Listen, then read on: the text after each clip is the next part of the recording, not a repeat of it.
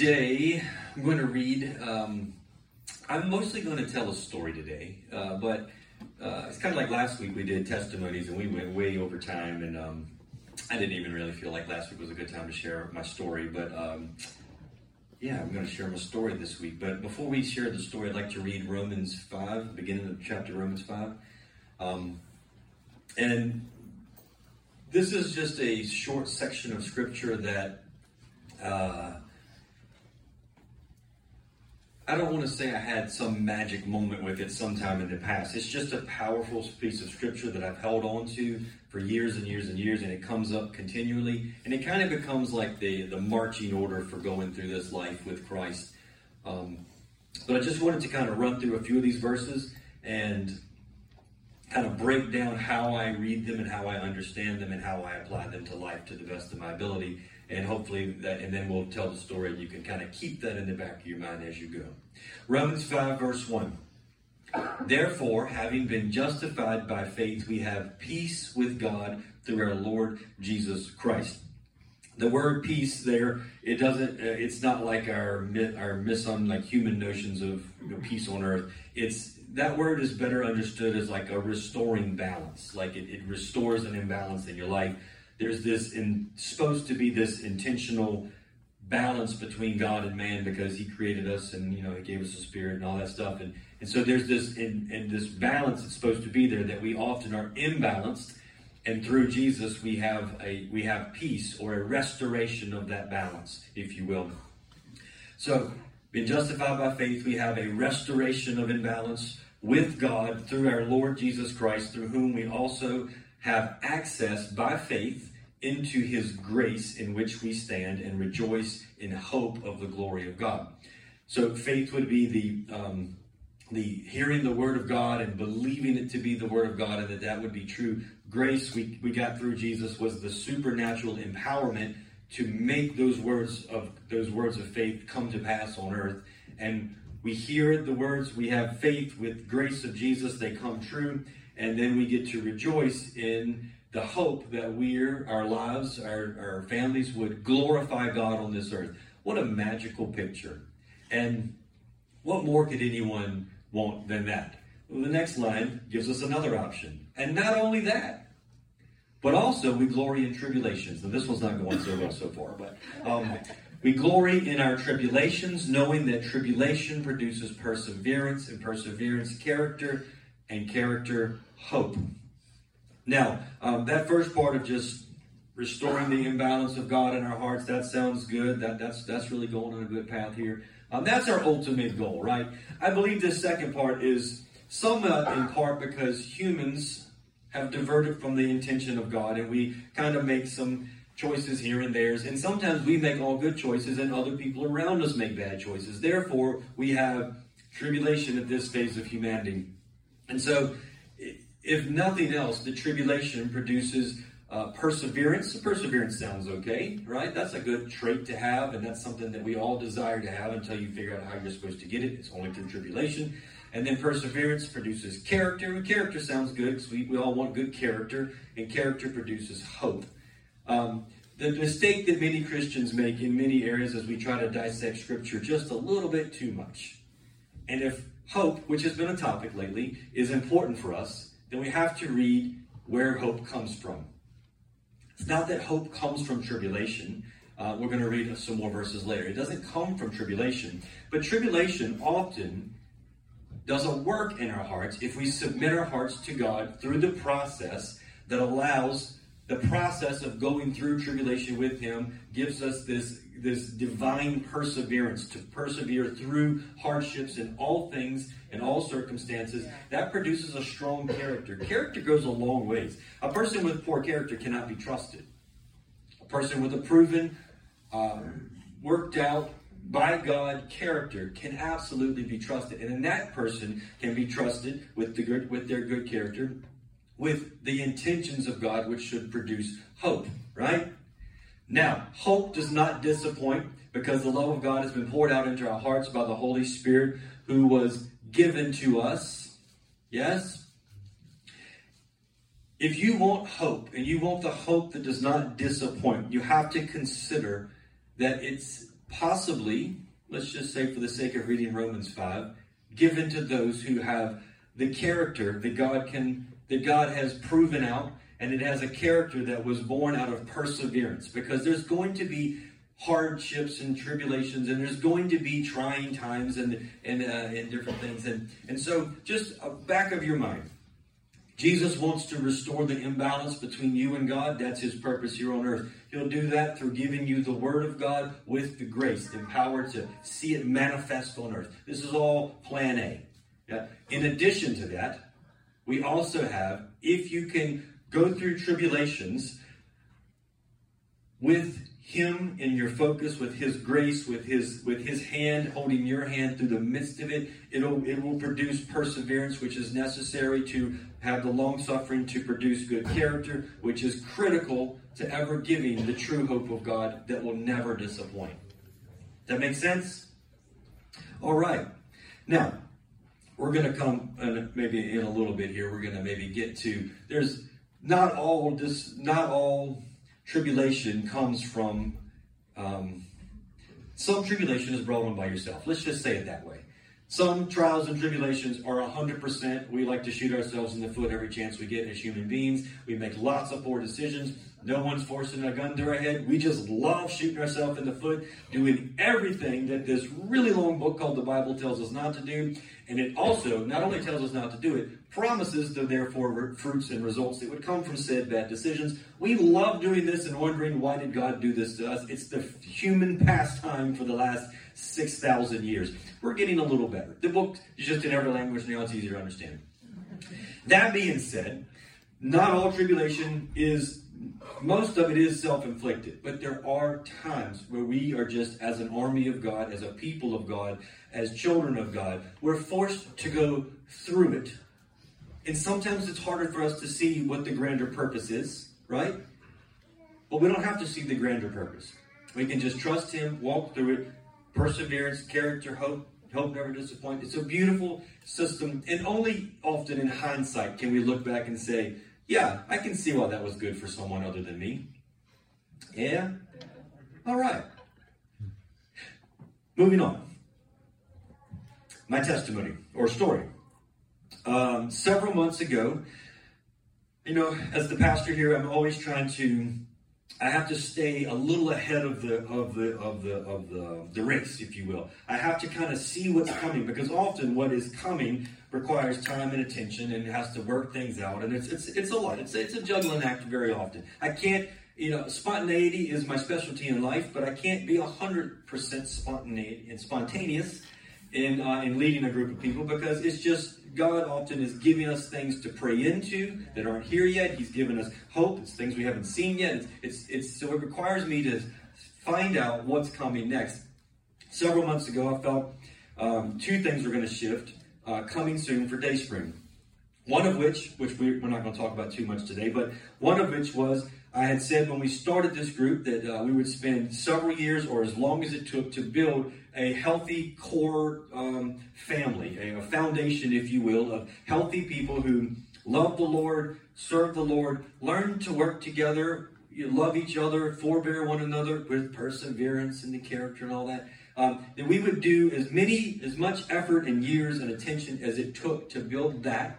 And this purpose was, one, a church without that can't accomplish much of anything. I've learned that over the years. And then two, the longer purpose was, if we had a healthy foundation, a core family, if you will, we could then easily outreach to all walks of life, of everybody, everywhere, and they could come in, and they would then often, many times, the people who need to be outreached to very often have no training in how to live normal life. They very often are in multi-generational failure. They've only seen what to do wrong in many cases, just to put it politely. And so when you get saved and you've only known how to live wrong, and every example you've ever seen is just wrong, what do you do next? Well, we didn't want them to just hope they figured it out. We wanted to create a culture, a family atmosphere where they could just kind of show up, and even if they chose to keep their mouth shut for quite some time, they could just see what it looked like to love one another, to forbear one another, to eat together, to share your food, to share your vehicles or your trailers when you need to, and to just actually care about each other, spend time together. Because a person who's radically saved from darkness or never knowing how to live a normal life, they need a little more attention than 1 hour on Sunday. To be honest with you, if the learning curve is steep, it can be expedited by just being immersed in a beautiful family.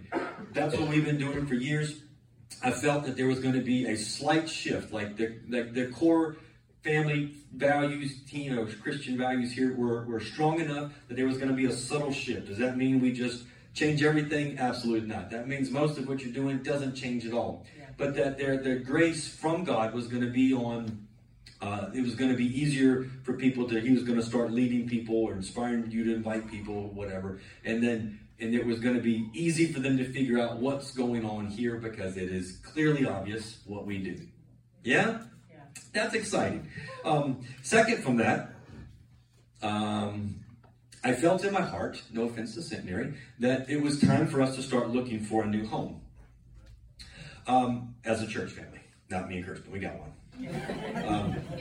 I felt it was time to start looking for a new home. And it's not because we don't like it here. It's not because the accommodations aren't good or anything else. They've been nothing but kind to us. They've been very accommodating. It's been very good. It's just something the Lord put in my heart. I thought we would stay even longer than we have, and maybe we will. It's not done yet. But I felt it was time to shift towards that. Now that's a hard thing it's easy to hear. That's sometimes can feel pretty daunting to accomplish because, in truth be told, getting church real estate worked out is the most complicated part of all of church.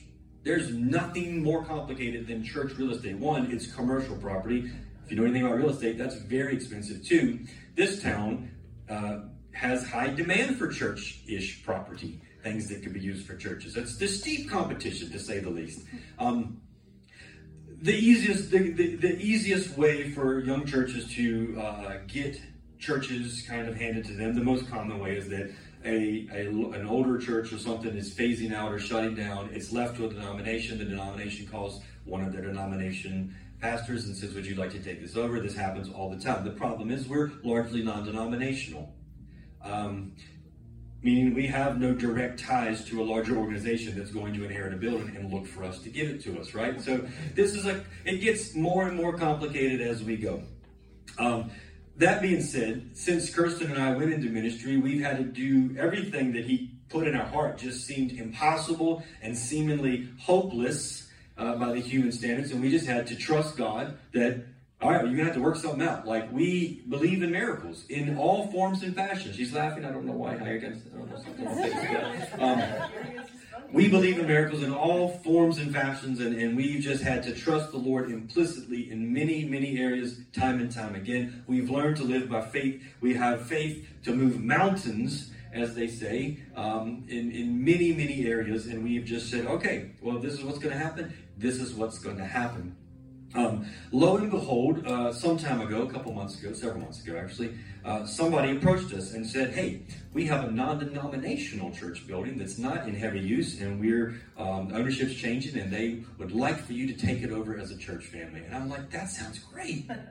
That sounds like really good timing from what God had said, and this sounds great. This is going to work. I talked to the new people, and I was like, there's one real big problem here. We have a colossal children's program for a church our size. We need classrooms and bathrooms, and none of that's there. And they were like, there's a building fund that we could tap into. Essentially, we could just build all that stuff for you. We're like, this is getting better as we go. And so, this doesn't end where you think it's going to, by the way. Just want to forewarn your hearts. So, not many people know about this. We're working on this. Mark and I, Mark is helping me work out details. We're planning. We have visions. We're drawing up proposals for renovations, and we had 3D models made, and by the way, this is coming one day soon. But one time, Kirsten and I, years ago, we went into a church, and at the back of the sanctuary, they had a room built on the other side of the wall with a one-way mirror, and it was soundproofed one-way mirror. Huh? Yeah. No. All right, you're really throwing me off. Two-way mirror. Yeah, good. Two-way mirror? I don't know. Yeah. The thing that you can only see through one way. speakers going. It was for toddlers, nursing mothers, sleeping babies, whatever. And it was like, instead of roaming the halls, where's Rick at? He's probably roaming the halls now. But instead of roaming the halls, chasing a toddler that's squeaking and squawking, they could go in there, and then the people are like very much still in the sanctuary, but separated enough that it's not distracting. Phenomenal idea. We were drawing up all of our dreams and visions, and it was really great. And then 2 weeks ago, last week we did testimonies. 2 weeks ago, we preached on unbelief. And I just want to, just as also slight side note, I consider myself to be what they call a spirit-led preacher. I don't have a curriculum that I follow, I plan out a year in advance, and I can just tell you what's going to be on September 15th or whatever. Like, I don't have any of that. Every single week of my life, I believe that I can find God, and He'll tell me what to talk about, and it will be timely, hopefully. 2 weeks ago, I preached on unbelief. We used the passage called when the man brought his child who the disciples could not heal from the demon possession, brought him to Jesus. He said, "If you can do anything for us, have compassion." And Jesus said, "If I can." And he said, "Sir, if you can believe, I can do anything." And he said, "I believe. Help me in my unbelief." And I asked everybody to reckon with the idea, the conflicting idea that as a believer you can still have unbelief. That there's nowhere in Scripture that says if you believe that Jesus was the Son of God, you would never doubt anything else. The entire New Testament is people who believed in Jesus but wrestled with unbelief. Yeah. And so it's just deal with that fact. And I admitted that day that Kirsten and I, we are proud that we have faith to move mountains, but still have unbelief in certain areas. Maybe mine's different than hers. The next day, I get a call. We have a conference call with the people with the church business thing, and one of the players who was involved in the beginning had been kind of absent from a lot of the talks, showed back up, and we found some new hurdles that I'm believing were irreconcilable differences in many ways. There was just some visions of what was going to happen here and there. Spare you the details. The whole thing just came to a grinding, never going to happen, shut down halt. In one conversation after months of working and planning and drawings and every single thing. And then all of a sudden, it kind of dawned on me in that moment that, wow, that word yesterday was for me. Which I never want those words to be for me. But here we are, and I'm the very thing that I probably admitted, I would just be honest, that's one of the few things that I know I have a lot of unbelief in those areas. I hear all these stories of people doing the work of God, preachers, pastors, whatever, doing the work of God, doing these things, and there's these random millionaires showing up and being like, "I believe in you. Here's $1 million. Do it better." And I'm like, I could probably do it better with $1 million, but I feel confident in that statement. Nonetheless, I have almost no faith. I'm admitting to you, I have no faith that that's ever going to happen because it's just a weird block in how I view my role in this world, I guess. I don't know. Here's the thing I do know about faith is oftentimes we are mistakenly, we can even, like I am in this moment, acknowledging I have unbelief in a certain area, yet I'm doing nothing about it. Typically, I'm waiting for God to prove me wrong, and that's not how any of this works. God proves nobody wrong other than we just are wrong, and we can, by faith, with hope for something we haven't even seen yet, grab a hold to. There's a truth that's bigger than my understanding. There's a truth that's bigger than my current reality. There's truths right in front of me or being spoken to me, and I have to grab a hold to those and not the current state of reality that I've kind of relegated God to. And I am failing in this department, but I'm trying to get better.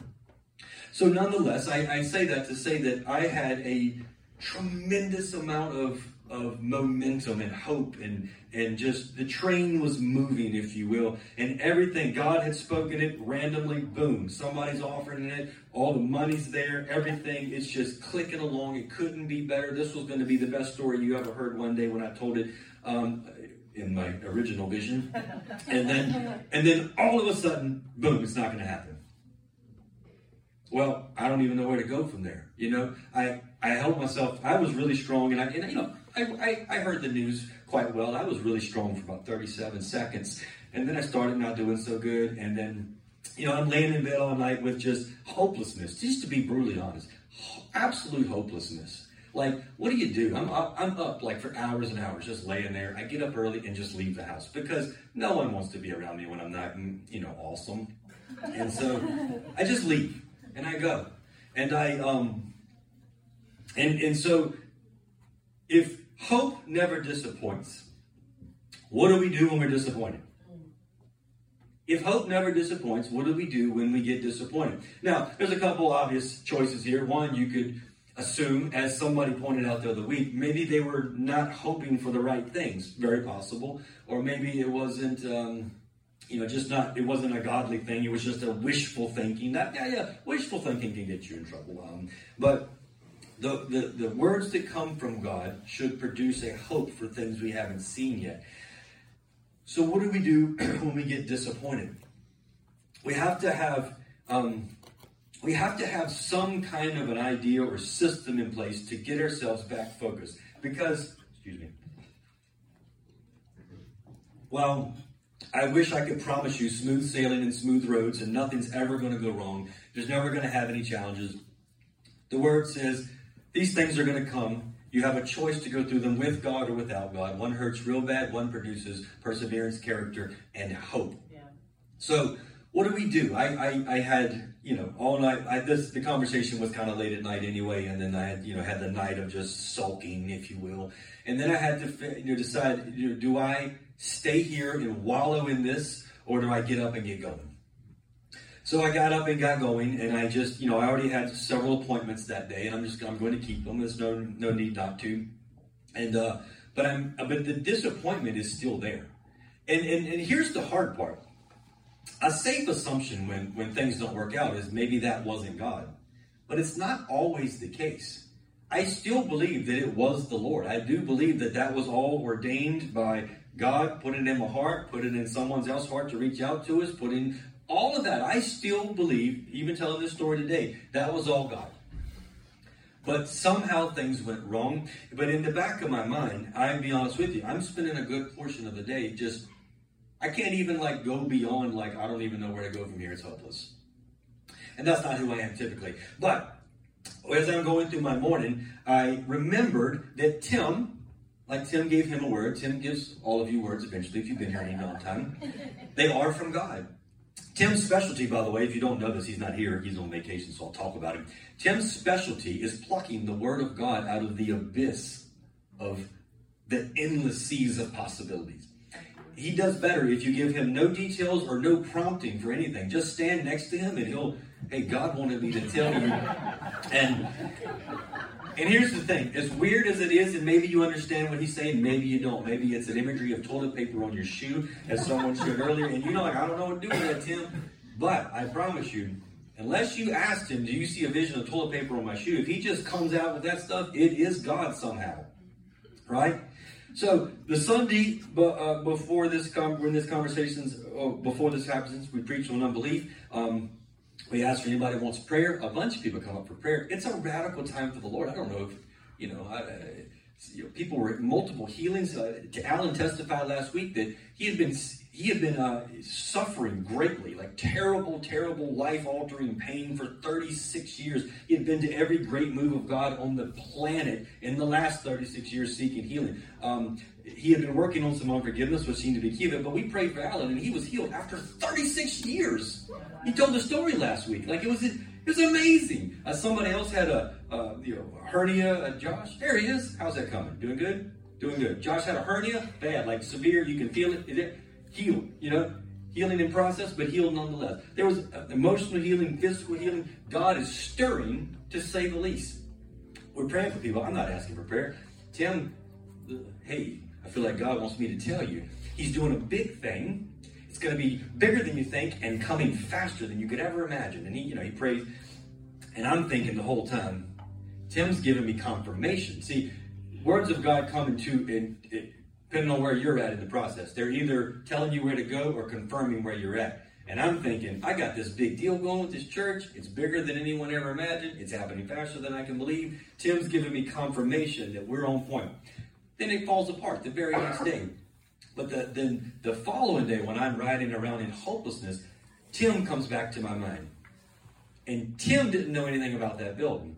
Tim didn't know anything about any of it. Tim just did what he does, and he plucked it out of the abyss and said, God's going to do a bigger thing than you can imagine, faster than you think. So all of a sudden, I have to reconcile within myself this imbalance of I have hopelessness that this thing that God has told me to do could never come to pass. Or I can grab a hold to what Tim said, because I know he's good at this. He just went out of his way. Now, Tim doesn't give me many words, by the way. It doesn't happen often, but he went out of his way the day before the crumbling of this ordeal to tell me bigger and better and faster. So what do I do now?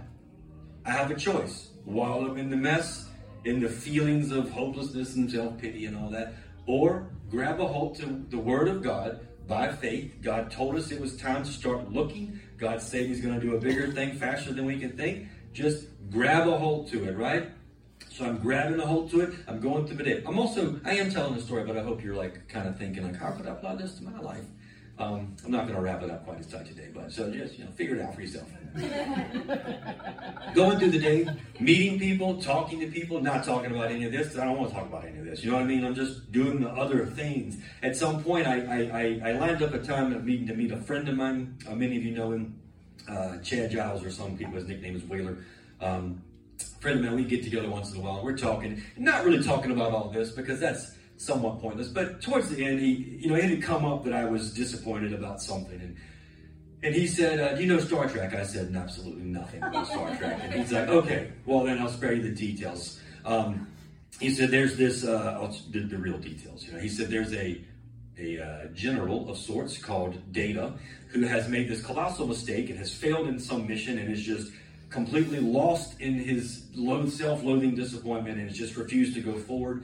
The captain, I believe his name is Kirk, goes to him and rallies him out of this cesspool of self-loathing and disappointment and gets him going. And as he's walking out, he makes this statement. I looked the video up. It's quite powerful. He said, "It is possible to commit no mistakes and still lose. That is not weakness. It is life." And while that is not necessarily a quote from the Bible, I said necessarily. It's not a Bible. But it is not a quote from the Bible, but I will tell you this. Sometimes God uses people in your life. He'll use you in other people's lives as well. Sometimes God will just bubble up an inspiration, just say just the right thing at the right time. Because I realized in that moment that I had been really wrestling, not with the failure of that deal, because I will work something else out. I had been wrestling with the fact that I had forgotten that there are just times when you lose no matter what.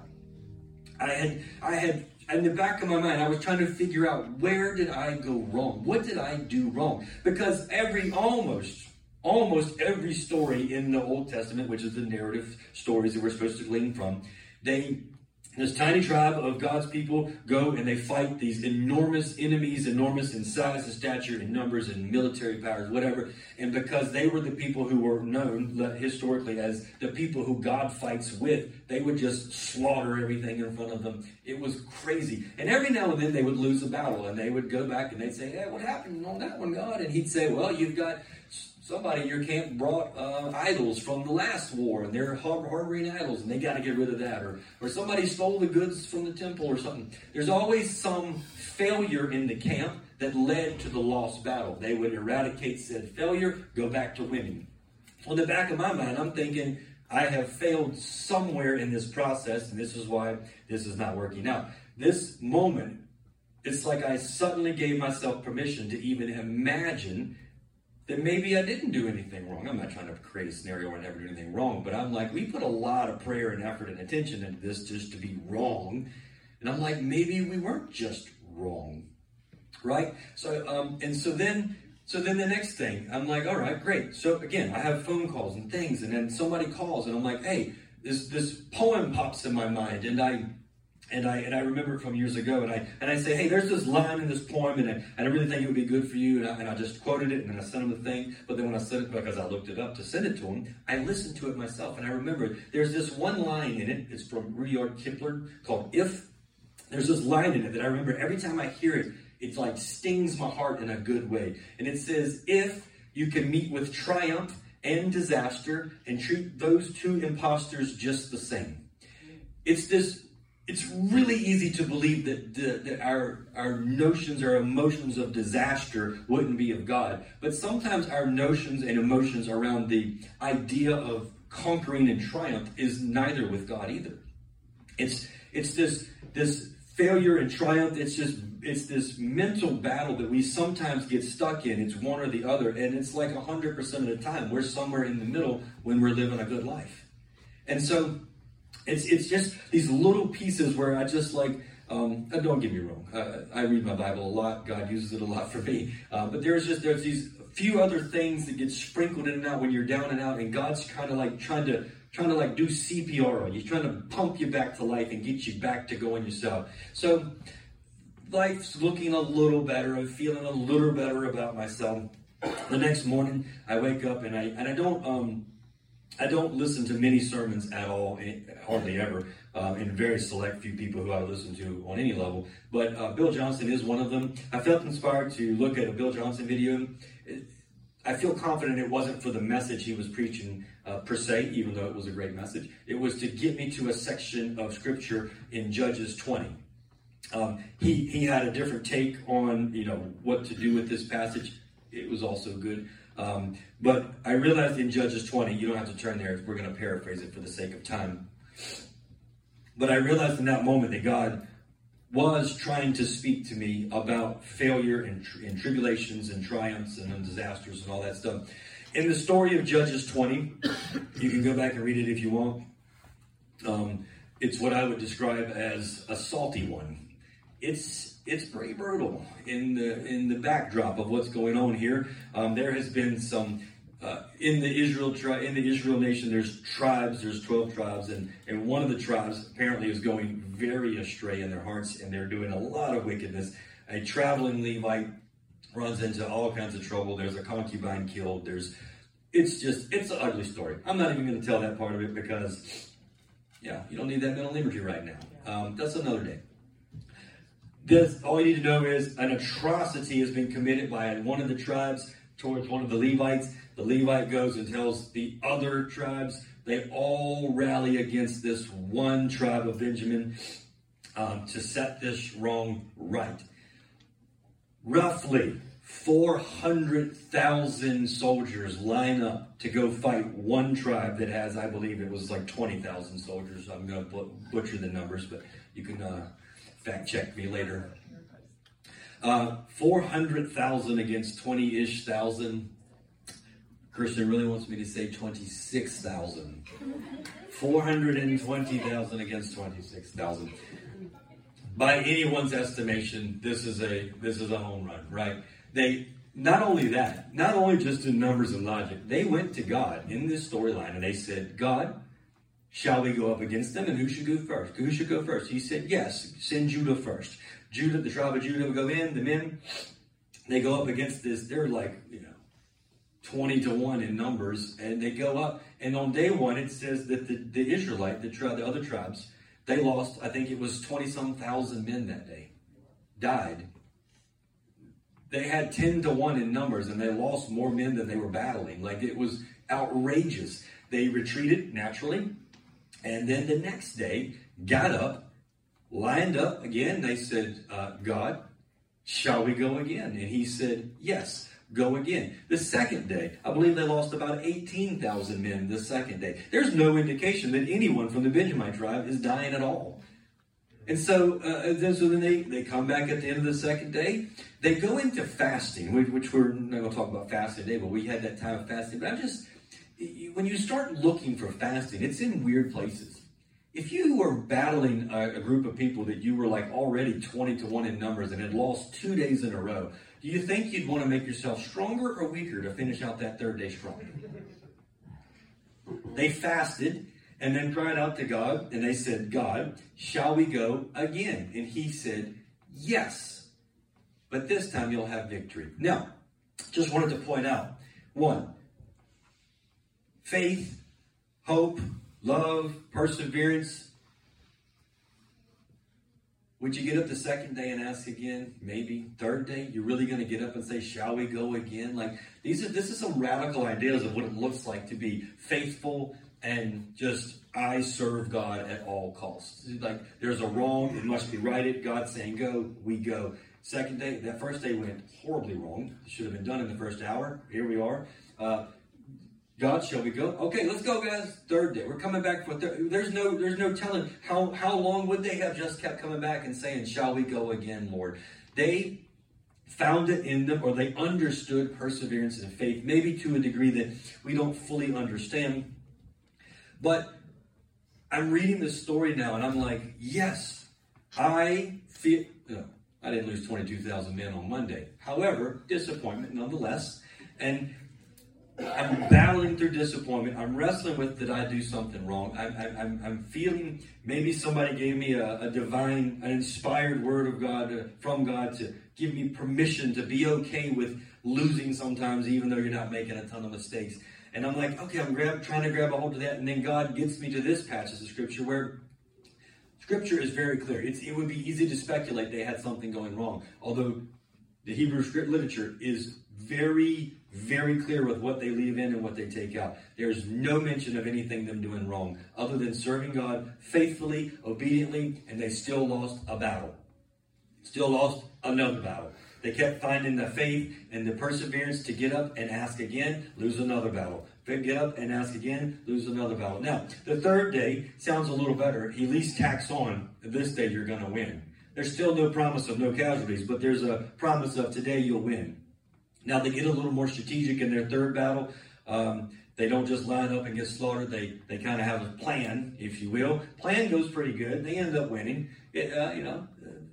Yay for the home team.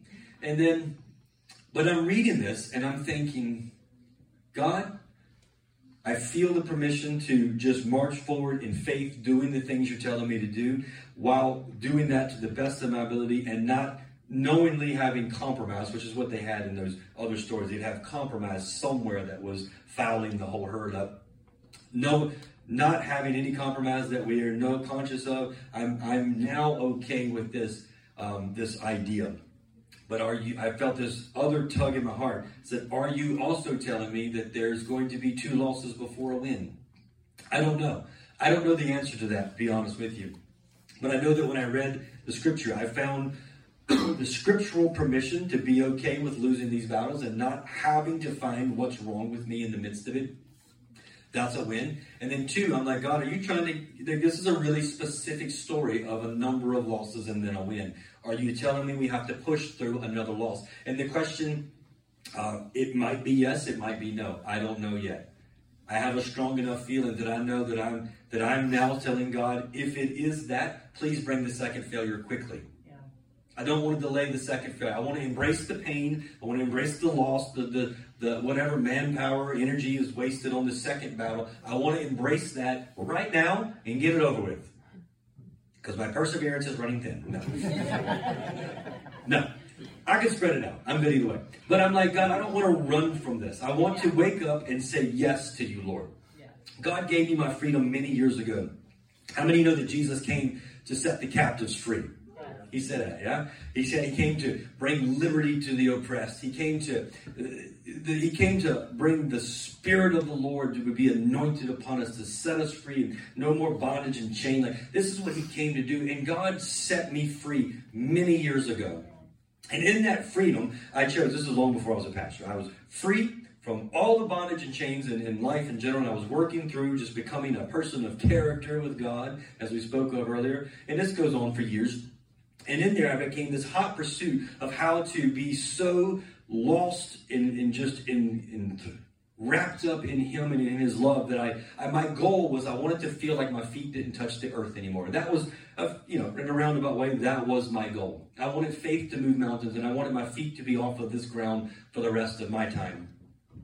And I sought the Lord faithfully, diligently for years. And in a magic moment, many years ago, the Lord did, and take this for what it will. Nobody was there to verify this story, but I felt like kind of like an Isaiah moment or a John moment. Like I felt like God really, just opened the heavens, and I was kind of felt like almost like I wasn't on the earth anymore. It was everything that I had ever dreamed and sought and hoped for, and God was speaking to me, and I was speaking to him. I'm not going to say that I could see him, but we were speaking clearly, openly, and I just knew in that moment that was everything that I had ever wanted.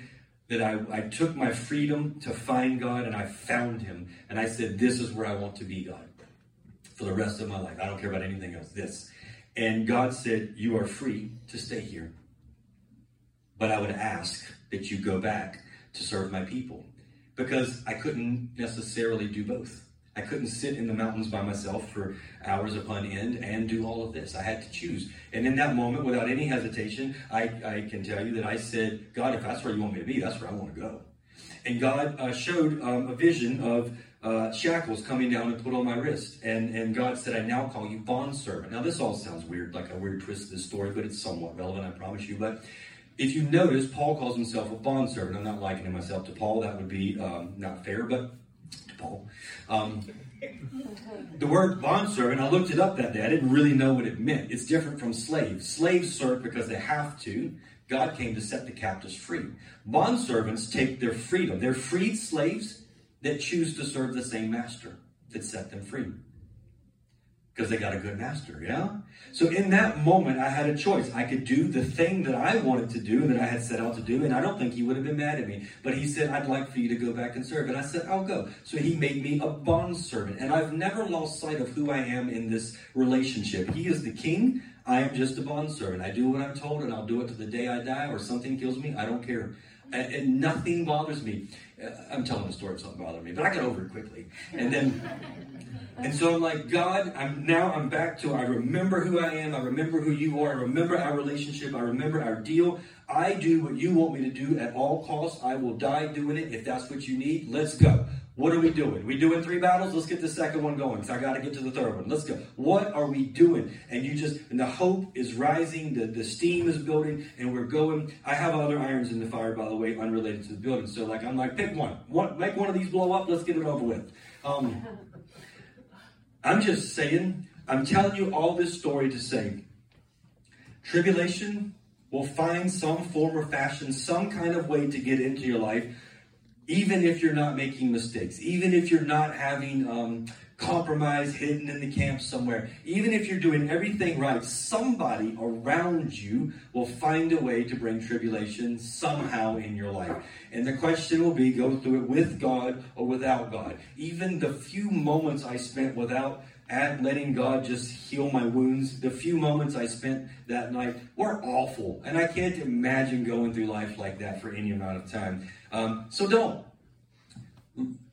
Get up the next day and go find what it takes to get you back in the saddle. Get up the next day and go hunt it down. Don't go look for more trouble. I'll be honest with you. I had some meetings lined up that day, and I only took more easy ones. I didn't take hard ones because I needed a win. You know what I mean? Like, set yourself up for success. Find people who can speak into your life, and you don't need answers. I didn't need answers that day. I didn't need to talk about my problem. I just needed people who would encourage me to do the kingdom work. So you go find that. You go, as they say, the old saying, they say, pull yourself up by the bootstraps. No, that's a little unpopular these days for the connotations. But in the Lord, it does work.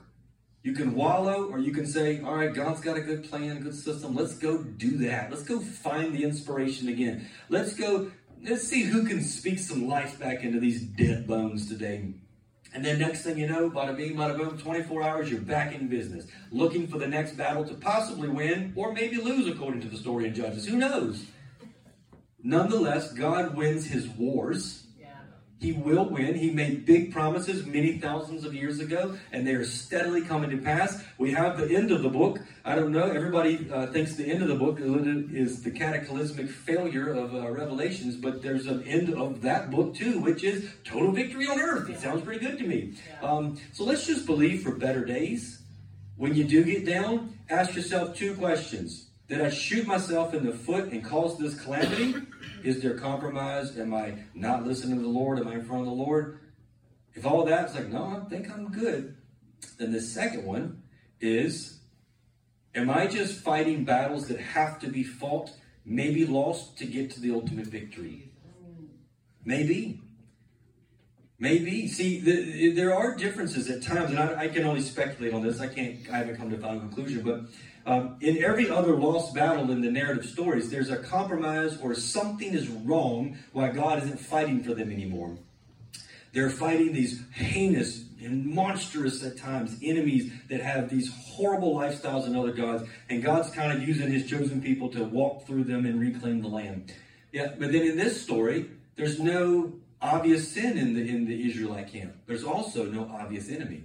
They're fighting against a brother. A lost brother, a fallen brother, but a brother that should be restored nonetheless. So I'm just trying to throw that out there, not to get too deep into that, but to say at times battles might be lost for bigger purposes than you understand. Yeah?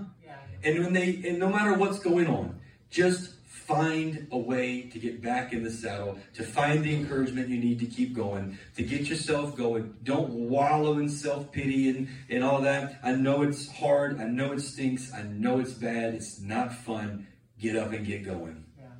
It's a decision we make every day. It's a decision we make every day. When I preach a word on unbelief, tell me next time it's coming. Yeah? Just by the way, on that note, if I ever come in here and preach a word on forbearing one another and loving your brothers and sisters in Christ, it's coming. I've done that one before. I know what happens next. Everyone in the room will then be annoyed or angered or infuriated by one or everyone around them in the next 1 or 2 weeks. It's an invitation from God to deal with it and rectify it. Amen. God doesn't want me to live in any areas of unbelief, and he wants me to rectify these things. So the cat's out the bag. God has said we're supposed to find a new building. It's scary to say that now because there's no prospects in sight. But I tell you that to say, pray. Amen. Just pray. It would be the most colossal waste of kingdom resources to me ever to buy a $2, $4, $5 million building and meet there 2 hours a week, one on Wednesday, one on Sunday. I can't imagine a worse waste of money. We are a people who love to hang out. We eat together multiple times a week. We would do it more if we had a better setup. We gather for hours and hours on Wednesday, hours all day on Sunday. We do life events at each other's houses. I can only imagine if we had the right setting, we would probably do like Friday night social events regularly where there could be campfires, possibly game nights. I'll put TJ in charge of that. We've all got callings. You just got to know who you are in life. And so I can only imagine the endless possibilities of a group like this having a place to call home. This is a good place too. But this place gets a lot of traffic. We're not the only people who use this building. There's like all week long people coming and going. So there's a little limitation there. Nonetheless, pray. Yeah. Pray. Just see what the Lord says. Speak life into it. Don't just ask for answers. Speak life into it. Just ask that God release the building. Release the hearts of the people who control it. Whatever. We'll figure it out. But pray. Yeah. Pray and believe. The next one might need some money involved. So if you have big stashes of cash you've been waiting to give me, now's the time. So I hope, I got one more. Romans 8. Hope that is seen is not hope. For why does one still hope for what he sees? But if we hope for what we do not see, we eagerly wait for it with perseverance. This is a chance, an opportunity for hope. The story was to tell you how I dealt with radical disappointment when there's not supposed to be any disappointment and hope. But nonetheless, hopefully you can apply that to some area of your life where disappointment or hopelessness creeps in. Nonetheless, I had hope, and just because we lost the first battle doesn't supersede the hope that God gave me. It's just a hope that we can't see yet. It's a hope that we have to pray into, believe for, and buy into these ideas and push for and just start to really dream and talk to God about. It will come to pass. Amen. We've come a long ways from, God put it in my heart, many years ago. This is what God, I'm calling you and Kirsten to do. And just how do I get from here to there? Because there's a chasm of obstacles between here and there, and it just works it out. Yeah. So it's not going to stop now. So pray, amen. Believe, talk to God, report back what you hear if you got anything. And if you find tribulations, struggles, disappointments, let God bring you back to life quickly and get on with it. Amen. Amen? Amen. So Jesus, we just thank you, Lord, for all that you have done in our hearts. Lord Jesus, we thank you, Lord, for the words you've given us to dream about, to dare to believe that this church family deserves a church home that we can call home and that we can gather and meet and have events and come and go, and the children can be free to roam and play. We just thank you, Lord, for the dreams you put in our hearts, Lord Jesus. We just thank you, Lord, that even when we lose battles and get disappointed, Lord, that you don't even skip a beat. You're fighting to get our hearts back realigned with you. That through you, Jesus, you would bring peace or a restoration of imbalance between us and God. That you don't want us to spend 1 minute wallowing in self-pity. You want us to live in balance with God. So we thank you, Lord Jesus, for the word that you have put in us through your written word, through your psalms, through the spoken words like Tim shares with us, Lord Jesus. We just thank you, Lord, for the words you give us to grab a hold to and live by. We ask you, Lord, to release a special grace on Tim's word right now, that you're going to do a bigger thing faster than we can imagine. We're going to partner with you, Lord, in prayer. And we thank you, Lord, that as we wrestle with unbelief and disappointment and things, Lord Jesus, that your grace is ever sufficient to bring peace, the restoration of imbalance. And we thank you, Lord Jesus, for this beautiful day, this beautiful time of fellowship, the food we're going to break and eat and talk in fellowship in your name, Lord Jesus. We thank you, Lord. Amen. Amen. Amen. Can I say one thing? Yes, please. I mean, I'm on the sidelines of this, but I am so thankful that we have a leader that chooses God over money being thrown at him for not compromising. That's something that he thinks God would not approve of. And so I had more hope that he had something bigger for us, because you were strong and just knowing this wasn't right. Amen. So, I mean, I just praise God. I think he's got something much bigger. Amen. Amen. Now let's believe for that. We have just a few minutes for the